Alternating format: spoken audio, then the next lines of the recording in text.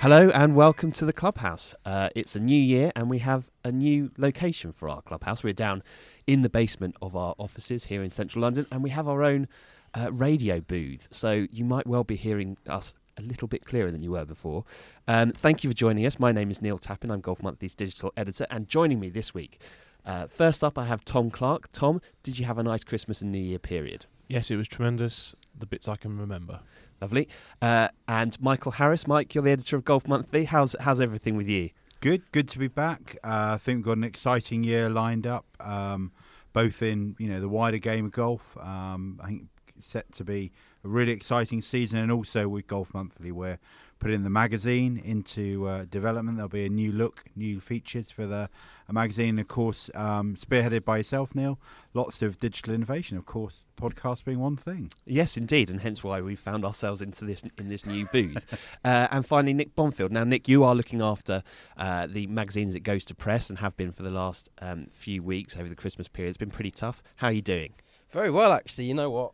Good organisation, so we're absolutely fine. You do say so. Blow your own trumpet there, Nick. Okay, well, on with the podcast. And our first port of call, it's only right for us to have a word about a very sad event that happened last week. It was the passing of Christy O'Connor Jr., a very sad moment for the world of golf. And I just want to speak to you all about Christy's legacy, really. Christy O'Connor Jr. obviously hit the famous shot at the Ryder Cup in 1989 that saw him, I think it was a 2-iron, may have been a 1-iron actually. It was 2-iron. It was a 2-iron. Into a few feet to against Freddie Couples, which helped us get a 14-all result. Whoever wants to start, I'm not calling anybody out in particular, but a quick word on Christy O'Connor. I'm going to be a name dropper and say that I've actually played 6 holes of golf. Oh, get Christy you. 6 O'Connor. holes? 6 Well, holes. wow. It was at the launch of a course that he designed out in Portugal, Amendoeira. I know we've done a lot of photo shoots We have. out there over the year. And I think we're blessed in golf. I used to work as a football writer, and you quickly became aware of the fact that, in general, footballers' talents were kicking a bag of wind around a pitch rather than necessarily talking about it. We're very blessed in golf to have some really intelligent guys who are very happy to open up to you, to talk candidly. And Christy was just somebody like that. He was a really charming guy. Great to spend time with him. Absolutely loves the game of golf. Loved playing, loved his work. 28 consecutive seasons on the European Tour. That is really impressive. And I think, you've got to remember as well that that's 28 consecutive seasons when it wasn't the jet set, pampered, quite frankly, lifestyle that it is now. Those guys had to get themselves around, sort of Europe, and as the sort of golfing world was expanding, take themselves off to some fairly far-flung places. And it just came across when you chatted to Christy, and I know when colleague Jez Elwood did a really great interview with him a couple of years after I played with him. She said exactly the same thing. Really charming guy, loved the game of golf. So it is, as you say, a really sad loss. It's somebody who, an iconic figure in Ryder Cup history, iconic figure in Irish golf. So yeah. Talking about that shot, I don't know. Maybe Nick, you might be able to talk to us about this. But the shot that he hit into the final green at the Belfry, where does that fit in terms of the great shots that have been hit, not just in the Ryder Cup but in golf in general? Because it would certainly be on that list, surely. But yeah, it's up there with the very best, I think you'd have to say. I mean, who can present an argument to the contrary there, given his stature? How old were you in 1989, Nick? Is the first question there. I was 1 year old.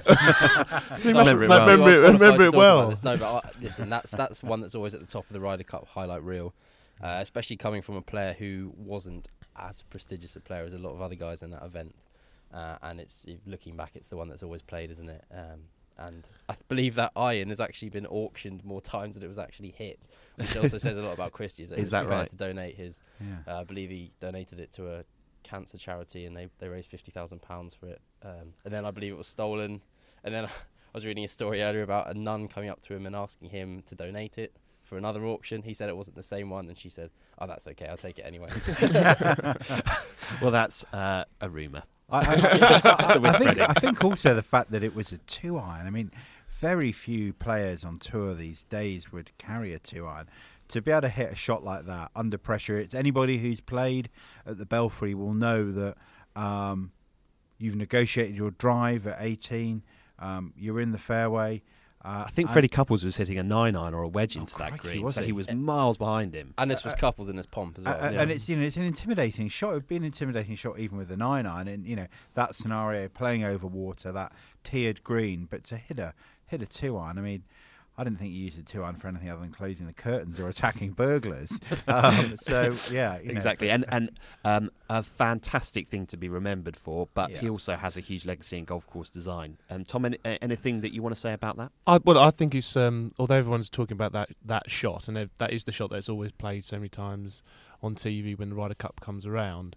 That actually, I think we've already spoken about it. He's done a huge amount more than that for the game. The amount of times he played on the tour, 28 times in a row, plus also his course design, which I think there's a few tweets seeing around from all those courses, all those resorts, saying about how he got involved with all the courses there and how well remembered he will be. So I think that's just that says on a piece of paper. Oh, yeah, absolutely. exactly. I think that's a really important point that Tom brings up there. That and again, that certainly came across in his work at Amandwara, that he was really, really hands-on. Literally hands-on. Whether it was sort of moving, shaping earth. Had a real feel for course design. Didn't just sort of jet in and do his sort of prescribed number of days and, photograph of you looking at the map and the course design and is it the right way up? He was, he really put his heart and soul into that, and that's, I think, something that, as Thomas said, came across on social media yesterday. Indeed, and our thoughts are all with Christie's family at this time. It's obviously a very sad time, but the world of golf did carry on last week, and it was a big week in the world of golf because a lot of them were playing, actually. When you looked at the field at the Hyundai in particular, you had a lot of the world's top players playing, and it might be 2016, but it seems like 2015 has just carried straight on because Jordan Spieth won by quite a long way. He shot 30 under par, which I believe, and this might be false, it wouldn't be the first time I'd made something up, but I think it's only the second time in PGA Tour history that someone has shot 30 under par. Nick, you sound like you would know about this. Stato, here Certainly, we come. Ernie Els shot 31 under in the Hyundai Tournament of Champions he did. a few years ago. So what are you saying? Frankly, a poor effort from Jordan there, not beating that. As far as the overall figure, I'm not sure, but certainly Ernie did shoot 31 under there. And at the end of the tournament, there was a lot of talk about, someone must have asked the question in the press conference about Jordan Spieth and making the comparison to Tiger Woods and whether he felt he was kind of getting to a level where he might be able to achieve the sorts of things in the game that Tiger was able to do. The fact that comparison is being made just illustrates how far he's come in a year. What do we all think? Do you think Jordan Spieth could be a next Tiger Woods, or are we all getting a little bit overexcited? Well, I don't think so, because let's face it, now 2 years in a row he started each year with a ridiculous win. Just won by so far, and it's not spectacular. It's just so solid. There is spectacular moments, of course, in the round. He nearly had an albatross. I mean, he lipped out of an albatross. Any time that I struggle to get 100 yards away from the hole in 2 shots, let alone lipping out. So, but it's just so solid. It's getting quite ridiculous. Any time he's got, he has a go at himself for missing. By hitting the green and being 20 foot away from the pin when he should be, he thinks, he should be 10 foot. He's getting a little bit silly, which it's amazing to see. And I mean, let's face it, there's the reason why they all playing this lovely tournament in Hawaii for lots and lots of money and world ranking points, etc., at the start of the year in the sun was the reason why there was such a great field there, but he just blew them away again, and some of the guys might have been on a holiday there. It doesn't really matter why they were there. The point is it was a great field. Yeah. And they're all champions. And they're all champions. And Mike, it can be easily forgotten in all of this that Jordan Spieth is still only 22 years old. It was his 77th start on the PGA Tour, so he now has a huge amount of experience behind him. Are we all getting a bit carried away? He's going to be on the cover of the next issue of Golf Monthly, so please keep your eyes peeled for that. Absolutely. With Rory and Jason Day. Mike, is he the leading contender of those three? It's interesting. I think if trying to draw comparisons with Tiger, I think when he gets in a winning position, he does finish the job off very well. He's a fearless putter. Interesting, I know you put together a piece in the magazine with some of our top 25 coaches looking at the various strengths of the players, and you'd say that he hasn't got the most textbook or the most classic golf swing, certainly when you compare it to Day and to McIlroy, who have both got really lovely swings, great to look at, do everything really by the textbook. He's got that chicken wing thing going on. And it's interesting that the coach that did it, Barney Puttick, felt that he was actually a little bit weak in his right side. So he does play some sports left-handed, apparently, Jordan Spieth, and he's a little bit weak in his right side, which means that his left side is possibly stronger than Jason Day and Rory McIlroy, and that's what essentially creates some of the weaknesses in his swing. They are weaknesses, these elements, that chicken wing through impact, that's costing him yards. Let's not make any mistake about it. Would you do anything about it? Would you try and sort it out in his position? You could go on to hit the ball another 10 or 15 yards further, and then I think that's a really good question. And you look back over time and you see many major champions in that pursuit of what they believe to be perfection, changing their swings. Faldo did it, Harrington did it. Lots of these guys have looked to refine what they're doing to make their game and their swing more bulletproof. I'm not sure that it always works out for the best in the end. If Jordan Spieth changes his swing now, I mean, what is the world coming to? Exactly. We just had Luke Donald's been said this week how he almost thought about quitting the game last year. That was mainly on the back of all the changes that he tried to put in to get extra yards. He tried to get extra yards, and the rest of his game seemed to fall apart slightly. The bit of the game which actually made him really good. Yeah. Sometimes, you know what, just leave it alone and just play some golf. Because I think that every change you make, you can't make a change in isolation. You can't just look to change your swing with the driver. That is going to have an impact all the way through your game, really down to obviously where you're playing sort of half shots and shots around the green. That that's a game within a game. But I think any bigger swing changes, you can't.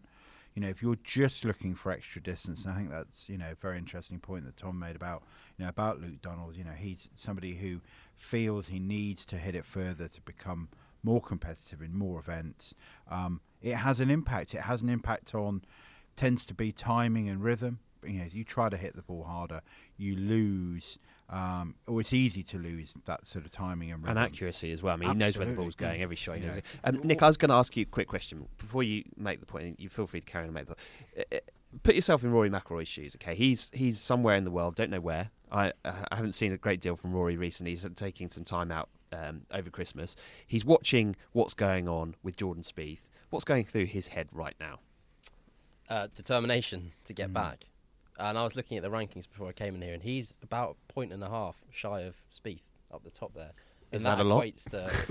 That is a lot. Give some context. That equates to a major victory might not even be enough. No, I don't think it would be. It's some complex, convoluted calculation. It's one of the most complicated calculations. But he's a fair way behind, and only that Spieth is only stretching his lead. And we touched on Woods Spieth earlier. Let's just give you some stats here. Oh, here we go. Obviously, I can't do a podcast without delivering some stats. When Woods turned 23, he'd won one major and 6 PGA Tour titles. Spieth is 22 and a half. He's won 2 majors, 5 PGA Tour events, Tiger's event, and the Australian Open. So I think, got Nick, 6 months more. One small thing. When you're above the age of 5, I don't think people think in half ages. My point is he's got 6 months more. My point is he's ahead of the curve. He's ahead of what Tiger was doing at this stage in his career. Thanks for pointing that out. No, it's my pleasure. It's my pleasure. So how many majors are going to win, Nick? Into double digits. Double digits. Which it would be an incredible achievement given that he is starting his career with Rory already established. So he's going to live pretty much the whole of his golfing life with Rory, going toe-to-toe with Rory. We haven't even talked about Ricky Fowler. We've hardly really mentioned Jason Day. So whilst Tiger, when he came around, he was so far ahead of everybody else, he effectively had the world of golf to himself, and he ended up winning a whole host of majors as a result of that. It might be a slightly different story with Jordan, or do you think he's good enough to blow the others away? Yeah, I think he is. Everyone was saying at the end of this year, a lot of people were saying that he can't possibly putt that well again next year. but who actually said maybe he can putt a little bit better? And interestingly, that he ranked first in putting again this week. So you don't see that dropping off, and that is the fundamental reason why he's on top of the world, as it was when Woods was on top of the world. He holed everything. So I don't see any reason why he can't stretch that advantage up the top.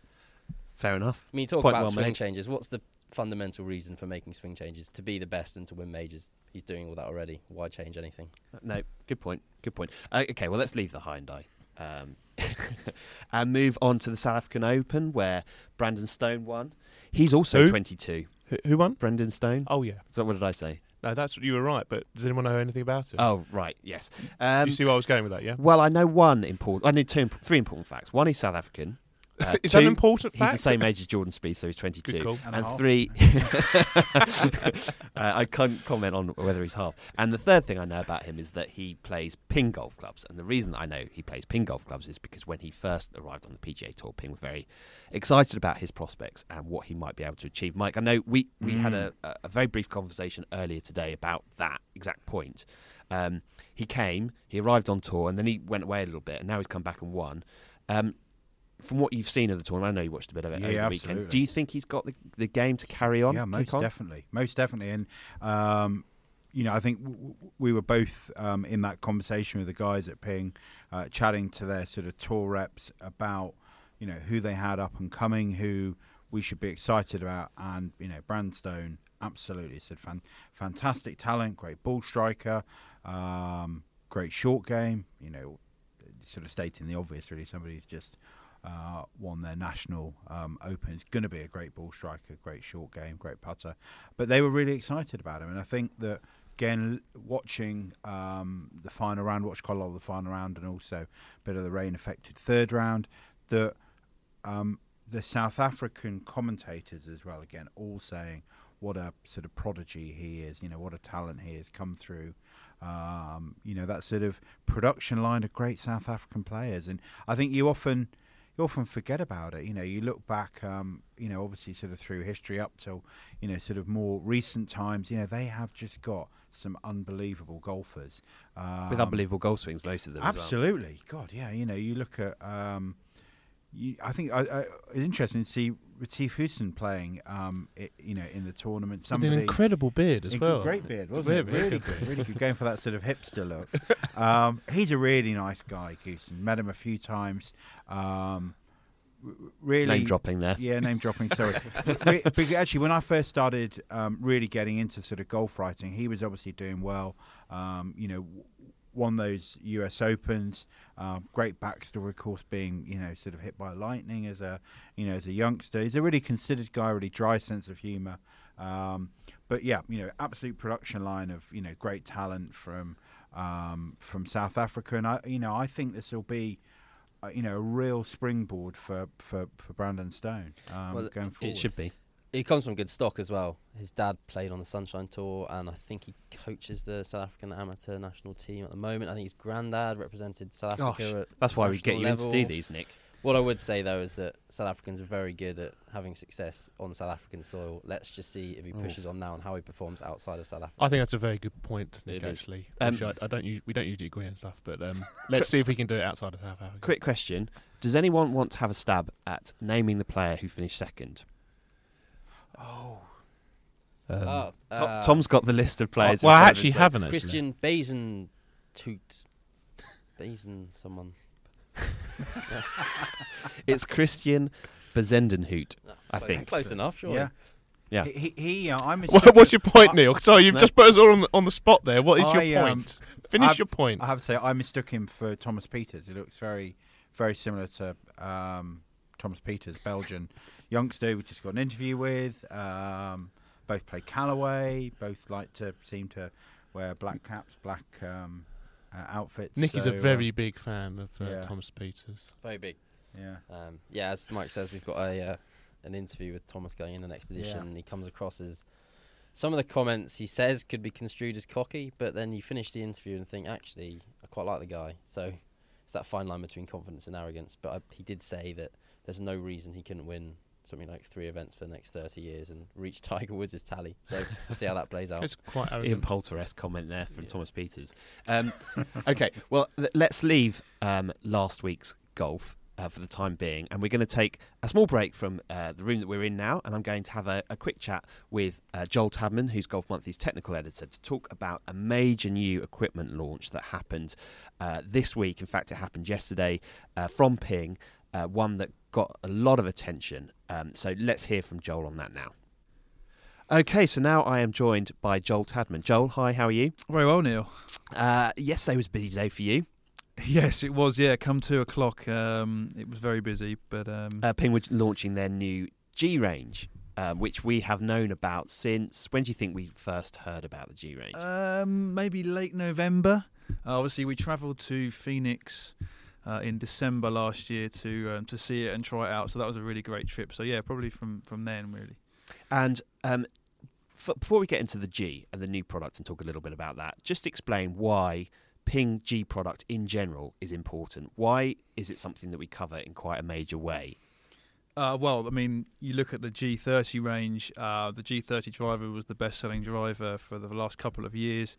And the thing with the G30 driver was that it appealed to a whole spectrum of players, ranging from tour players. Obviously, you had the LS Tech version, the low-spin version for tour players and better players, and then moving all the way up to the SF Tech version, which is a little bit more draw bias for high handicappers. So any golfer can use the G range, and I think that's why it was very popular. Obviously, very forgiving driver as well. That was a key feature that people enjoyed. So yeah, it's always a big deal when Ping bring out a G series range, and obviously with the 2-year product cycles, we've been waiting for it for a while. But it's been a very exciting launch, and I was very excited to hit it last month, and the performance certainly stacked up. Okay, so let's talk firstly about, I guess, there's a couple of new products, all new products within the family, things that we won't have seen before, and we'll move on to that in a second. But first of all, let's just talk about the sort of headline product, which is the driver. There is one thing about the driver that people are going to notice immediately as soon as they see it, which is the new crown design.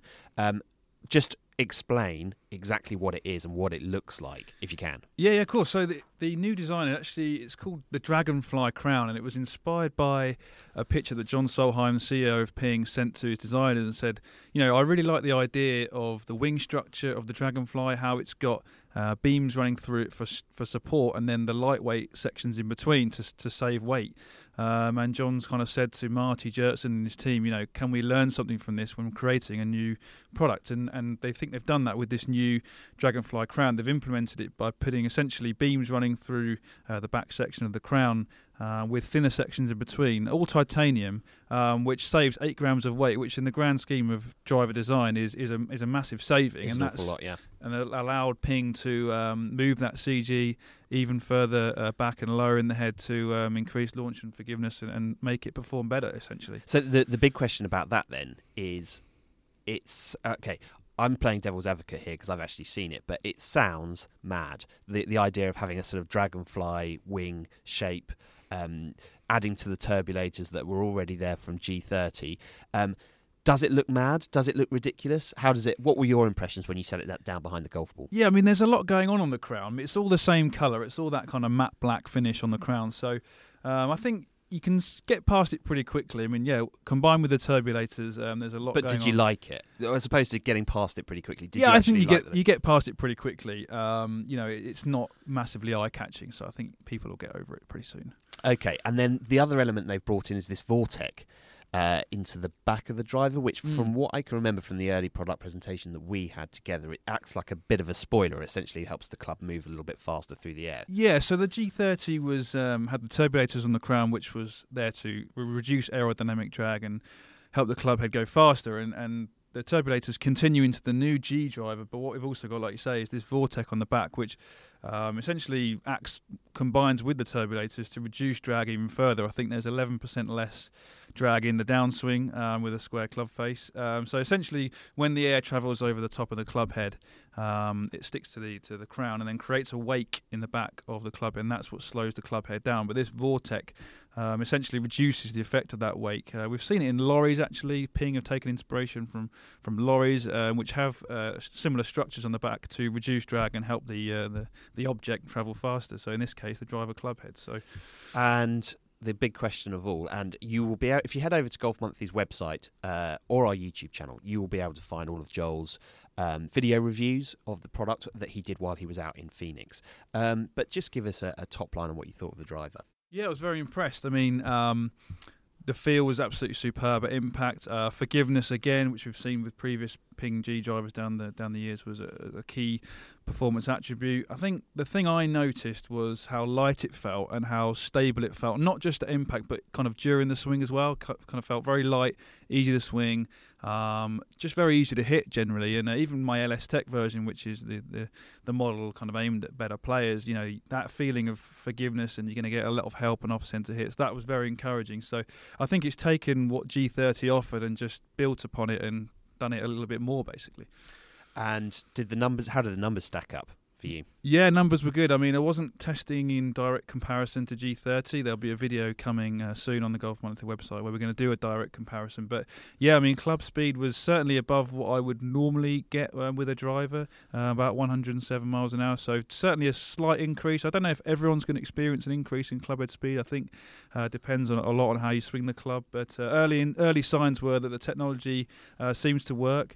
And I urge people to give it a try. It comes out on February the 11th. So yeah. Okay, and let's just talk briefly about the iron, because that's obviously is going to be hugely popular. A lot of people, when they think about getting a forgiving set of irons, will automatically think of Ping. Does the new G range continue that in that vein? And if so, how is it different to the previous generation? Yeah, it does. It's actually got a quite a new look to it. We've seen with G30 irons down the years, they have a darker finish, which tends to reduce the effect of the size on your eye. It makes it look smaller than it is, but we've got to this lighter chrome finish on the new Ping G iron, more in line with the new iron that launched a few months ago.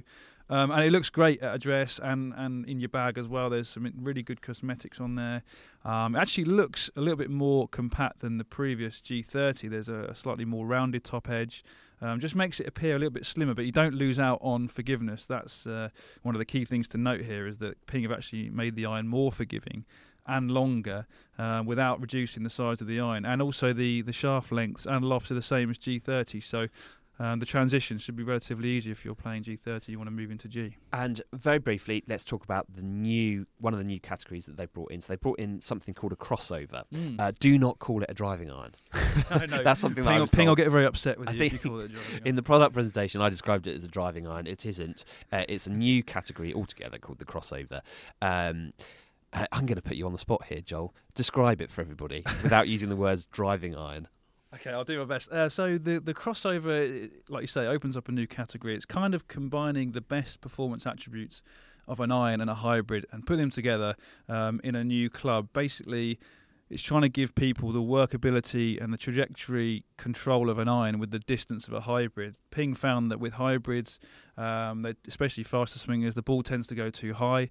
And people tended to turn the ball over too much. So by making this crossover club, you're going to be able to get the trajectory, workability and changeability in terms of the height of the ball flight that you would get from an iron and then the distance of a hybrid. And certainly from the testing that I did, the performance of it was really great. I was actually blown away by how good this club was. It went absolutely miles. I was testing the 4 model, which I think is 21 degrees, and it was going over 230 yards carry. So I think, wow. Yeah, I mean, if you're looking for maybe something to go in between your fairway wood and your longest iron, and you like what your long irons offer you in terms of the flight, if you like to play in windy conditions and you like to hit the ball low off the tee and into greens, this is going to give you that option from different lies. Like I said, it looks like an iron, so.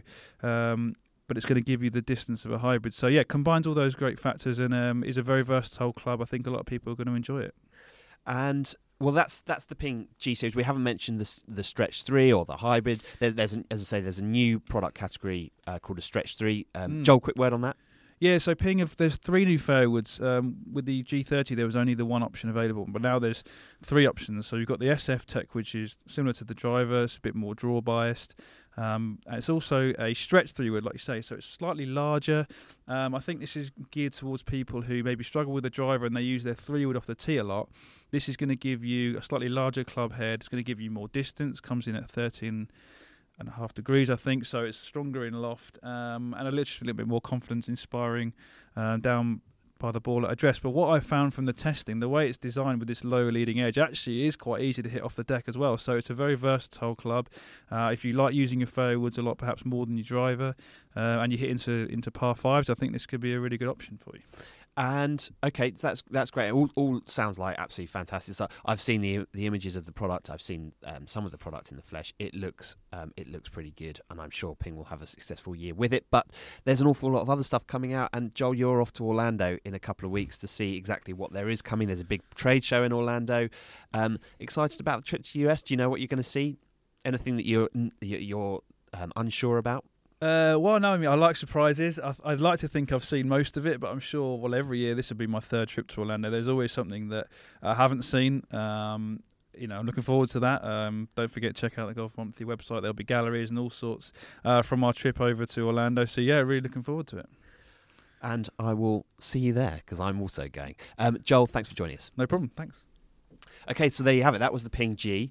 Fantastic new launch from Ping. Keep your eyes peeled on all of Golf Monthly's social media channels and on our website because we have an awful lot of content about these new clubs because they are such a big deal. But we are now going to move on to the coming week on the European Tour and the PGA Tour. And on the European Tour, we have the Eurasia Cup, which is a match play event between Europe and Asia. In which it's a sort of Ryder Cup style format, isn't it? And it's had various guises in the past. Who wants to kick us off? Do you want me to read out who the teams are, or do we Go for it? Okay, right. So European team is as follows: Danny Willett, Ross Fisher, Victor Dubuisson, Chris Wood, Andy Sullivan, Matt Fitzpatrick, Shane Lowry, Bernd Wiesberger, Soren Kjeldsen, Christopher Broberg, and the captain's picks. Darren Clarke is the captain. Captain's picks are Ian Poulter and Lee Westwood. And the Asia team are Lahiri, Jaidi, Chaurasia, Chia, Appy Barnrat. Don't start stumbling now. I'm just trying to read my handwriting. 2 seconds. Let me just lift the paper up a little bit closer to me. Katsuyama, KT Kim, Ben An, Nicholas Fung, Wu Ashan, Prasad Marksang, and Jung Hun Wang. Wow. Well done. Well done there. I got there in the end. Eurovision Song Contest. Can't believe you thought that was a I good can't idea read. to read out. Read out You the should have teams. known after 4 that you could just nip in the bud. I couldn't read my own handwriting, which didn't help. Okay, so who wants to kick off on the Eurasia Cup? I'll kick off. Firstly, Lee Westwood's obviously captain's pick. We said a few podcasts ago how important it was for him to make sure that he was very enthusiastic about being part of Darren Clarke's first team of the year. Lee Westwood also had an incredible stroke of luck in the last few weeks where he managed to finish inside the top 50 in the world rankings once in the last, I think, 5 weeks. That just happened to be at the end of the year, which meant that he got a Masters invite. Was that not Poulter? No, that was Westwood. That was Westwood. Yeah, that was Okay. Westwood, yeah. So is Poulter in at the Masters? I'm not sure. No. I'm not sure. I don't No, think... Nick's saying no. Donald, Poulter and Westwood are all outside the world's top 50, and that hasn't been the case for a long, long time. But anyway, go back to my point, Anyway. which is about Lee Westwood, saying that he's now had a little bit of luck. He's managed to get into that first major of the year already. He's obviously great mates with Darren Clarke. This is, I think, a very big weekend for him. If he has a really good week, not only on the course, but also more importantly, off the course, looking to look after all those young Brits that we have in that team, I think Darren Clarke will just want him to be in his Ryder Cup team straight away. Obviously, if he has a bad week, it might go a little bit differently, but he's also so good playing at that part of the world. He's had a lot of success over there, and I think it could be a springboard for a very good year for him.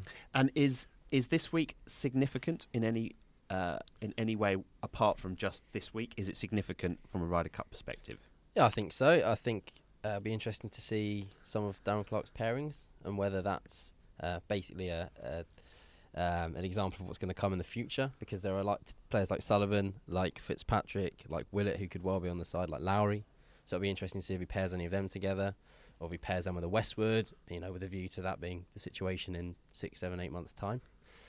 Interesting just to see how Clarke conducts himself, his rhetoric, how comfortable he feels, because obviously it's not the real thing, but it is, an event with many parallels, and it's his first time doing this, unless he captained one of those lesser match play events a couple of years ago. I can't quite remember, but it could be quite telling. Listen, it's a low key event compared to the Ryder Cup, but that doesn't mean we can't learn things going forward. No, I think it's very important that Europe put in a good showing in this. I think that you gain a lot of confidence. The guys don't play an awful lot of match play golf, whether it's as individuals or part of a team.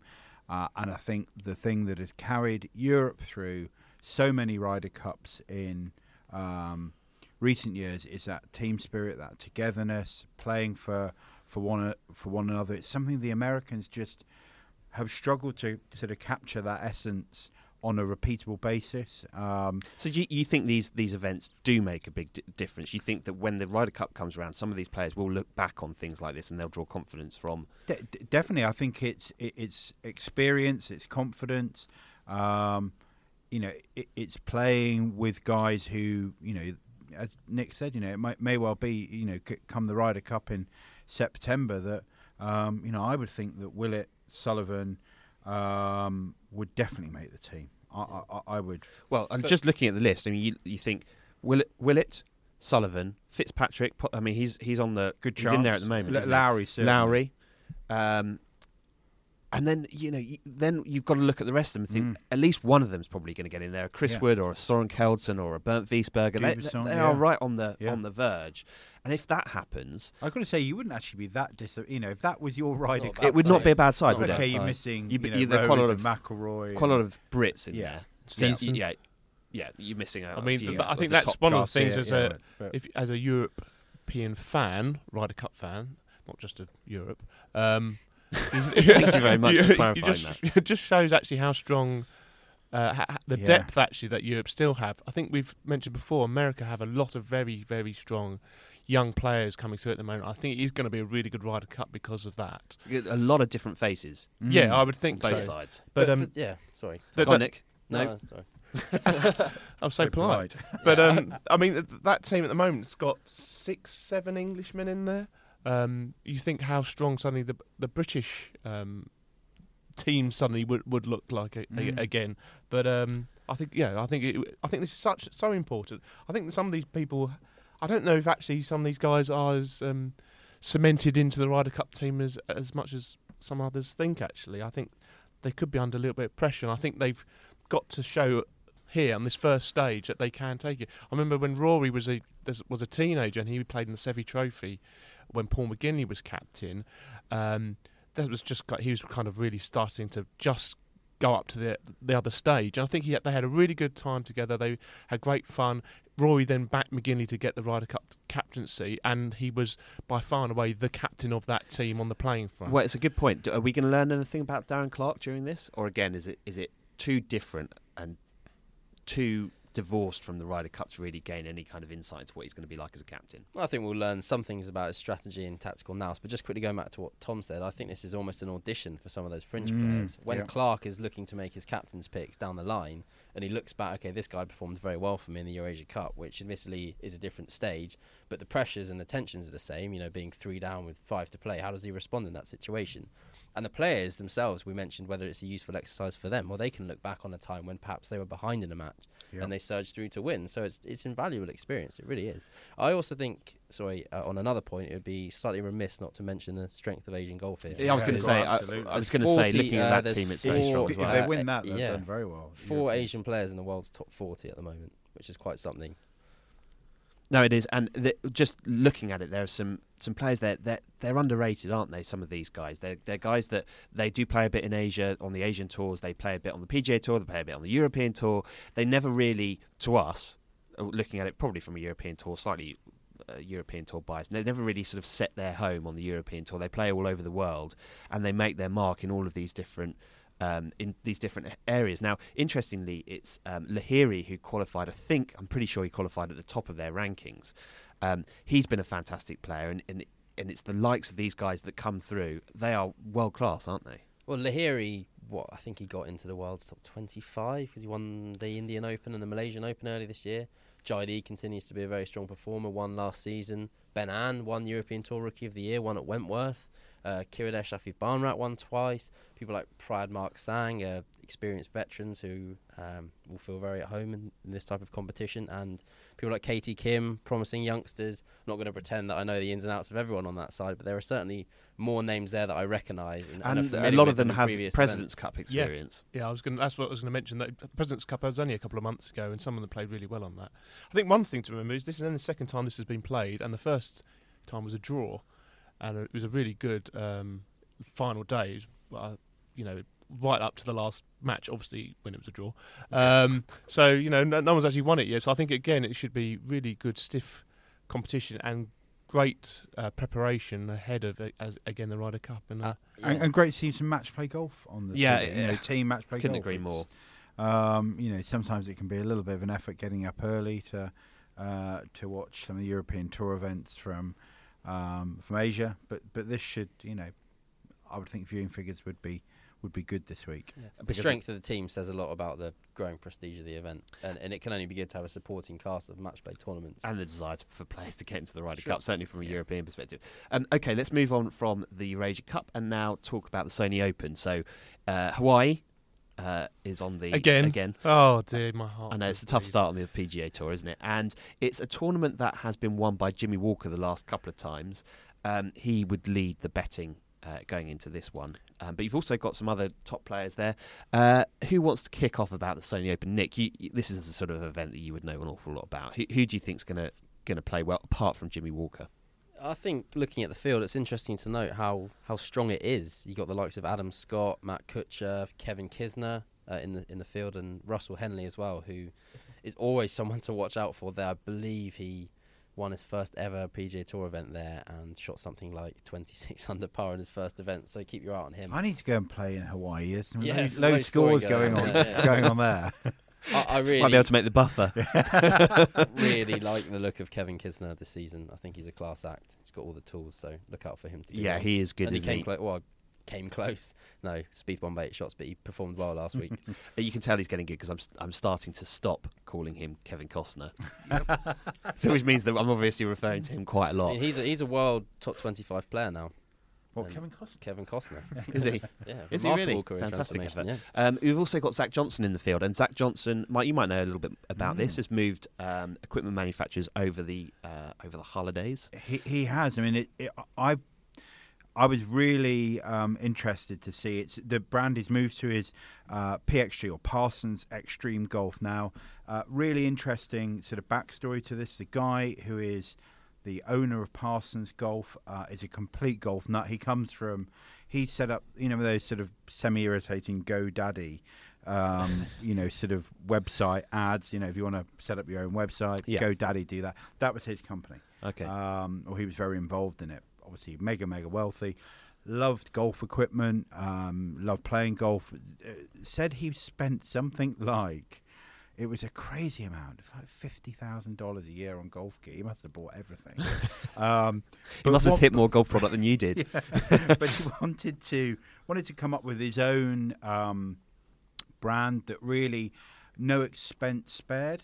And he recruited 2 of Ping's senior designers, Mike Nicolette and Brad Schweigert. Yeah, absolutely. And those are guys who are responsible for some of the really standout Ping products in recent years. I know that a big loss for Ping. And they've had Ryan Moore playing Parsons for a few years. Very high end, very expensive. We're looking forward to trying to get hitting some product in Orlando. In Orlando. In a couple of weeks to the trade show. And they've also signed Billy Horschel. There's a couple of other guys as well. James Hahn. Yeah. A couple of other pretty high-profile names. Yeah. They sort of announced this sort of tour staff of about, I think it's about 12 across men's and ladies tours. And Zach Johnson, obviously as the current Open champion, who has played Titleist for a long time, to get him to switch for somebody like that, it won't be about the money. He must have really liked something about the way it must have been a little bit about the money. Yeah, I'm sure it will be, but it's not. At that level, it's not all about the money, though. It won't be, because for Zach Johnson to go out and to win another major to defend his Open Championship, he's got to trust the equipment he's playing. And will he feel under pressure? So this is, I think definitely. it's his second week in this week. Definitely. He's going to feel under pressure Yeah. to perform using it. Yeah. Most definitely. And he came up with, I can't remember what the phrase was. It was a very American, sort of him and his team went through a sort of validation process of the. It was a real Americanism.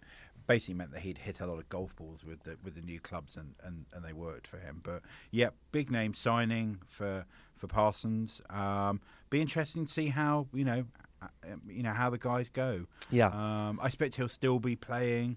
Pretty certain he'll still be playing Titleist Pro V1 golf ball, which will probably be the thing that players are least or most reticent to change. So if he's playing the same golf ball, probably the equipment side of things is maybe a slightly easier switch because It makes a difference, doesn't it? big And Tom, anyone else in the field that you would highlight as a potential? Well, I think possible Jimmy. winner? Firstly, I don't think we said quite enough about Jimmy Walker. He's Well, going, no, but he's going for the three-peat here.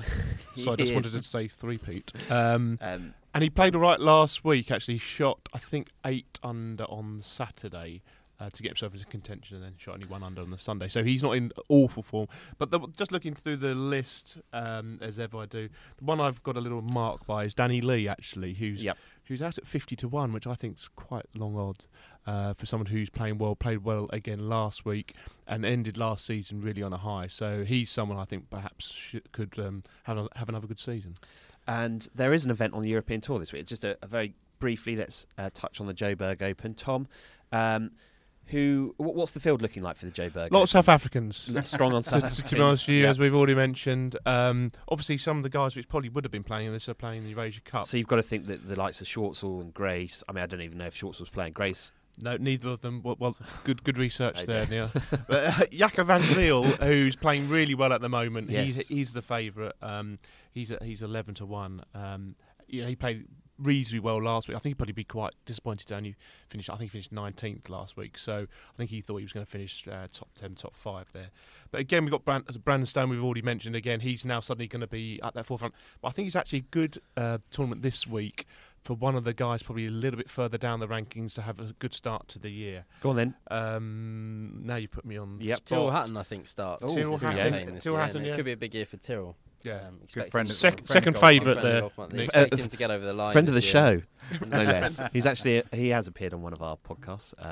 Certainly him and Eddie Pepper are the two other young English guys who I think might fare quite well this season. Good call. Yeah, and the one I was going to highlight was Paul Dunn, who was supposed to play last week, and I tipped him up saying, he's going to be really excited for his first full season tour and stuff And he like got the lurgy, And he didn't he, while got, he was out there, yeah. He had a bad, I don't know, hippo burger or something, or whatever they have out in South Africa, and was ill on the Thursday morning. So he's going to be, I think, really fired up this week if he's well enough, and hopefully he is.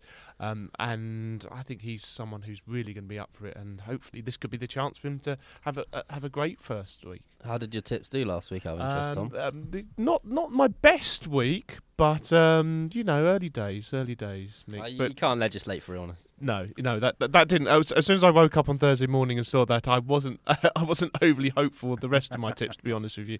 But for anyone who is interested in the Golf Monthly betting tips, go to the Golf Monthly website and our brand new homepage for the betting tips, where you'll see how well I'm doing and hopefully you make a bit of money. And last year, cumulative last year, how'd you go? I was up. I think that's what we'll say. What more evidence do you need? Exactly. That's a good place to go. One more plug for Golf Monthly before we go. If you are interested in Paul Dunn, he also appears in the latest issue of Golf Monthly with it's a piece that I wrote and a fantastic headline, which is "Boy Done Good." To keep your eyes peeled for that. I thought you were going to say, and a fantastic piece. I was like, doesn't like modesty, this guy. So yes, keep your eyes peeled for that. In the meantime, as we said before, please keep an eye out for Golf Monthly's various social media channels. We're doing lots on Facebook, Instagram, Twitter. We've got an awful lot going on our website, and this is big equipment launch time of year. So there's a lot of things in the pipeline. You will only find out about it through going to these places first. So please do follow us on those social media channels. And until next week, I wish you goodbye.